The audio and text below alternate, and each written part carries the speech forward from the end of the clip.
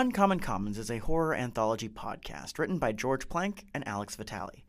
Content warnings can be found in the episode description. Today's story is Legroom, written by Alex Vitale.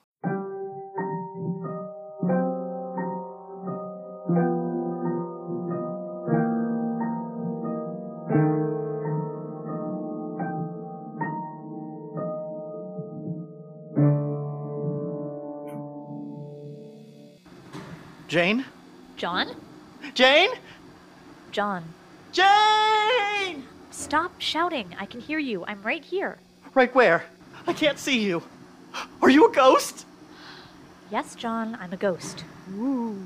Oh God. Were you dead the whole time? I'm not dead, you idiot. You're trapped in the walls. No, I'm on the other side. I knew it. You are a ghost. Other side of the wall. Oh, that's not as exciting. Shut up. Our apartments are next to each other now. Somehow. Yay! We're real neighbors now. I'll bring you over some cookies. Fresh baked for the new girl on the block. I don't want them. Oh, I'm sorry, Jane. But I don't think you'll be getting any of my Void famous macadamia mint oatmeal cookies. My front door is gone. Yeah, that is what I was going to tell you. Mine is too. We're trapped. Ah, sniggledy fig. Watch your mouth. You're right. I shouldn't take the Lord's name in vain. But it doesn't change the fact that we're trapped in our rooms. Well, at least we have something to pass the time with. Ah, yes. The ancient art of conversation. No, my story. Dust and cacti. That's all there was to see outside the window of Cassie's beat-up old Honda Civic. Morgan sat huddled in the passenger seat beside her sister, repeatedly pressing down on the window switch. "It's not gonna open," said Cassie. "That thing has been broken for years." Morgan gave it one last try. The window remained stubbornly shut. "Shouldn't you have gotten it fixed? The AC is stuffy as hell." "That, my dear sister," Cassie replied, "costs money. Be glad that the AC actually works. It's like 3,000 degrees out there. Fahrenheit or Celsius." The girls had been driving for approximately 5 hours, give or take a few precious minutes. They'd filled up in a little dinky gas station just before, simultaneously nabbing a lunch of beef jerky and potato chips. Cassie had insisted on salt and vinegar, so those would remain untouched until Morgan took over driving. This had been the routine for the last couple of days as the girls traveled cross-country. Their mother, as well as the moving van, was somewhere behind them. Morgan had packed the car full, and they took off 2 days before their mother set out. She, in her infinite motherly wisdom, had suggested that the girls travel together, something about sisterly bonding. Both of them knew it was just so they could clean the new house before the movers got there. That, and they were taking about half the house along with them. The back seat of the car had been pushed down, giving ample room for the horde Cassie and Morgan were tugging along. Between boxes of knickknacks, suitcases of clothes, and trash bags full of cleaning supplies, it was a miracle that the car wasn't standing on its back 2 wheels. She wasn't even driving, and Morgan could feel the car straining against the excess of weight. How they managed to pack so many belongings in the first place, she didn't really know.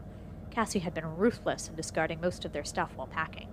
She'd even tossed out Morgan's VHS copy of The Little Mermaid.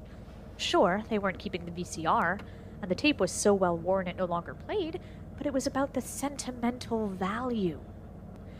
Now, though, Morgan was beginning to wish they'd thrown out more stuff. She had no legroom, and her knees were getting extremely sore. Outside was a wide open plain that, for all Morgan knew, stretched on infinitely. She ran her fingers over the lock on her door, wedged tight against high speeds. Morgan was sitting in the front seat of her sister's car. No, that wasn't right. She was sitting in the front seat of her father's car, the Civic. It was much nicer then, though she hadn't known what a Civic was. Her father had one hand on the wheel and one arm resting on an open windowsill. The windows used to open. He had something playing on the radio. Something by the Stones, Morgan thought. She'd run her little fingers over the lock back then, too, willing it to open.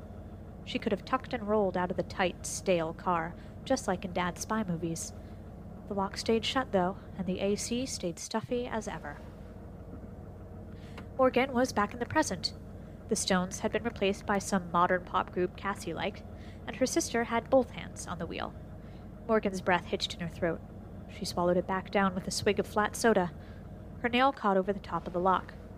Tucking and rolling out of the car still seemed like a decent option, desert be damned.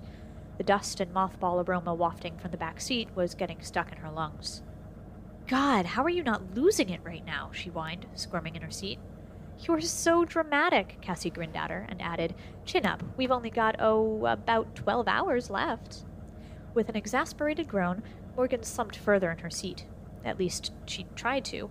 Her feet pressed flat against the carpeted floor. Movement wasn't really an option. Crossing her arms with a congested sniff, Morgan resigned herself to a very long and uncomfortable car ride. Sure, it had been like this when they first started their trek, but day 3 of cross-country travel made Morgan a little less tolerant of discomfort. She slipped a hand between her seat and the door and fumbled with the adjuster. Lifting the latch, Morgan pushed back against the boxes and bags behind her. She tried this at the beginning of the trip as well, to no avail. Morgan reasoned that maybe their stuff had been jostled enough to give her some extra room. Her theory was proven false. The seat didn't budge an inch. As Cassie hummed along to some cheesy top 40 tune, Morgan's hand found its way back to the door lock. Under her thumb, she traced it in circles. She could have potentially popped it open, Morgan supposed, but where would she go? Out. Sure, it was hot out there, hotter than any place on Earth had any right to be, but it was out of this stupid car. It stinks in here. What's wrong with the air conditioning? Would you stop complaining? The AC is fine. It stinks because half the stuff back there has been in the attic for God knows how long. If we just tossed all that junk out like I said, it wouldn't smell so bad. Morgan huffed and bit her cuticles. Mom said it's all antiques or something. Family heirlooms. I have no jurisdiction over her, you know that. Nobody does. Besides, be glad it's only her stuff. You already threw all of mine out. Oh, here we go again. Cassie let go of the steering wheel to pinch the bridge of her nose. Can we just turn off the AC for a little while, please? It's blowing dust everywhere. I can't breathe through my nose. It's literally 103 degrees outside. We are not turning off the only thing between us and spontaneous combustion. It was a losing battle. Cassie's car, Cassie's rules.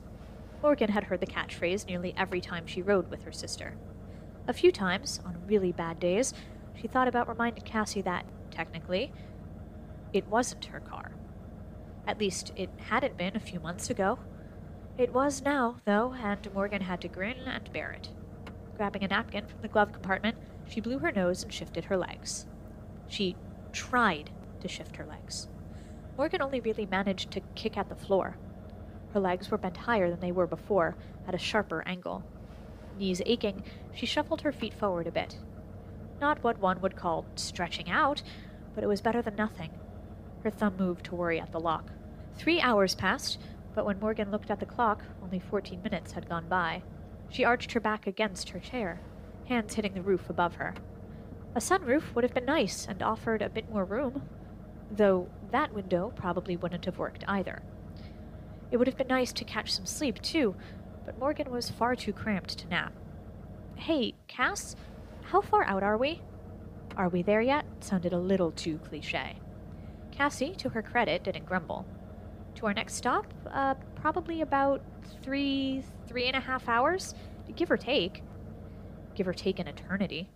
Morgan stifled a groan and kicked weakly at the floor in a last-ditch effort to get comfortable. She snaked a hand around herself to rub her lower back. These older model cars had 0 lumbar support, and the back of her seat made her sit bolt straight. It felt like a chiropractor's chair. It wouldn't hurt to try and push it back a bit. Hand on the latch, Morgan pulled and pushed back hard. She was short on luck again. The seat stayed perfectly upright. 3 and some odd hours was an excruciating amount of time. Morgan's phone had long since died, and they didn't have a car charger. They'd been supposed to pick one up at the last rest stop, but both Cassie and Morgan had been too distracted by grabbing lunch to remember. Sitting hunched in her chair, Morgan fiddled with the lock, counting the cacti as they went by. The back of her chair was pushed oppressively against her. To make matters worse, the road they were driving on hadn't been repaved since it was built. It was pockmarked with holes, and Cassie had long since given up on trying to dodge them all. With every bump, the whole car jostled, passenger and package alike knocking around roughly in the worn seats. Cassie must have been getting tired. because they hit a particularly deep one head-on. It didn't take out a tire, thank God, but it did topple the boxes in the back seat. With a jolt, they fell against Morgan's. Her seat clicked into place, ever so slightly further up than it had last been when she tried to fix it. Instead of a 90-degree angle, her seat was now bent a little closer to 80 degrees forward. Morgan's lungs were too tight to get a proper breath in, and her body was bent forward so that her knees pressed up against her chest. With every new pothole that caught the front wheels, the boxes weighing on her back shifted again, pressing her further and further into herself. Fingers still twiddling at the lock, Morgan tried to control her breathing. What she wouldn't have given for even 5 seconds out of the car. Hell, 5 seconds with the windows cracked would have been heaven. Another pothole snatched the left front tire. Down the boxes came further. Morgan's forehead bumped against the glove compartment. With some difficulty, Morgan twisted her head to look at her sister. Cassie was bent in much the same shape she was, though her head was tilted up to look over the top of the dashboard, the tip of Cassie's nose rubbed against the steering wheel. Otherwise, she seemed perfectly content. Just one look at her position, and Morgan's breath caught in her throat. Her joints ached, and her vertebrae popped one at a time, protesting their sharp angle. She groaned and dug her finger around the perimeter of the lock. From her crumpled position, Morgan could just barely turn her head to look out the window. All she could see was sky. Beautiful, open sky. Time passed at an impossibly slow rate. The only way Morgan could tell that it was still passing was the occasional rattle of the Civic as it hit a seam in the road. Their belongings in the back never seemed to stop moving, like they were trying with all their might to put their entire weight on the back of Morgan's chair. Painstakingly, and certainly taking some of the skin off her forehead, Morgan turned face down and focused on controlled breaths. In and out.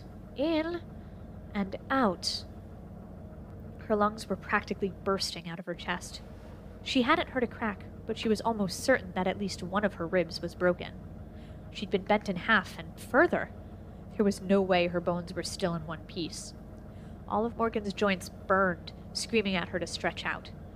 The only one left with any mobility was her thumb, which still hovered over that impossible lock. With her head locked into place against the glove compartment, Morgan could no longer turn to face her sister.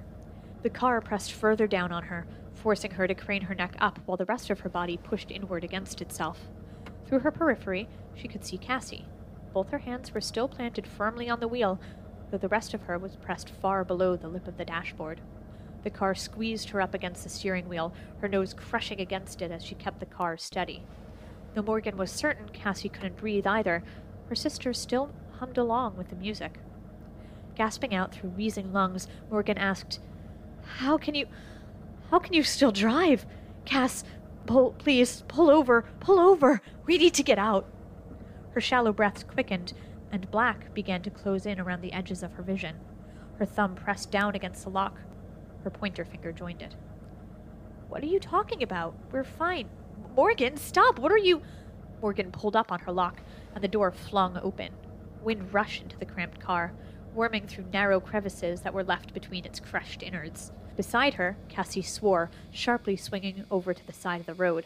She slammed on the brakes. Before she got so much as a word out, Morgan pulled herself in the vehicle. She writhed and twisted against her constraints, unable to even unbuckle the seatbelt. Between panicked breathing and nonsensical strings of concerns, she wormed free of the car and dropped like lead onto the scalding pavement. Uncaring of burns or blisters, Morgan hunched on her hands and knees, gulping in fresh air. It was hot, and it scorched her sore lungs, but it was clear, and it was open. It took her several moments to realize that Cassie was squatting next to her, rubbing a hand along her spine. It took her several more moments to make any sense of what she was saying. Sir me, would you? What happened? Are you okay? Should I call 911? She didn't sound out of breath, only concerned. You scared the hell out of me. What were you thinking?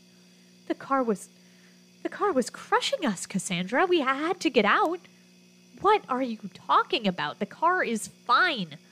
Morgan sat up on her knees, sitting up straight for the first time in what felt like hours. Are you insane? Just look at it. She turned to the Civic as she gestured to it, but what she saw couldn't have been correct. The car was perfect, or at least as perfect as it had been when they'd started their trip. Aside from a ding in the rear door that had been there for about 3 years, the car was undamaged. Everything in the back was piled the same as it had been at the last rest area, and the seats stood erect and in the same position as they always were in. No crumpled metal, no 45-degree angles. It stood there, harmless as ever. No, what? It was crushing us. You couldn't even see over the steering wheel. Morgan's voice had no energy left in it. She shakily stood up and inspected the car. Maybe their boxes had shifted around, but not nearly enough to crush anyone. Christ almighty, just take a minute, okay? Cassie rubbed the bridge of her nose again, right where it pressed against the steering wheel. She swung the passenger side door closed, presumably to keep the AC in. This trip is clearly testing your limits. Morgan muttered something in agreement, though through her bewilderment she couldn't have said exactly what. Stretching, cracking her back, and checking her ribs for brakes, she faced the wide-open desert around them. Cassie hadn't been joking about the heat. It was stifling. The sun beat down on the two of them, wafting off the pavement in waves. Still, she was outside, and that's all she wanted.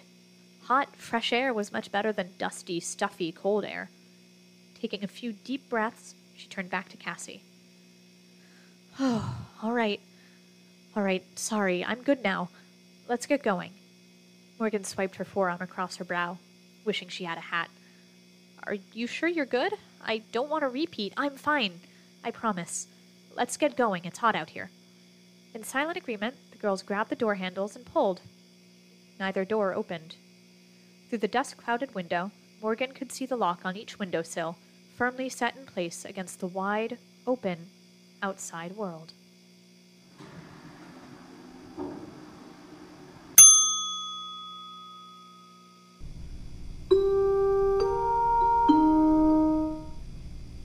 Thank you for participating in the Uncommon Commons restructuring program. All of your rooms have been restructured.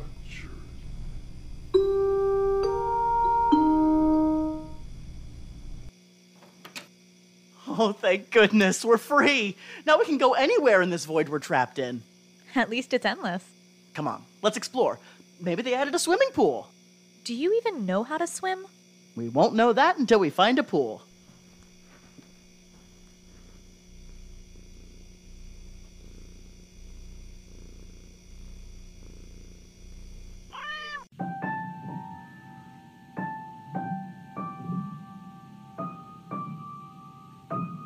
Uncommon Commons is a podcast.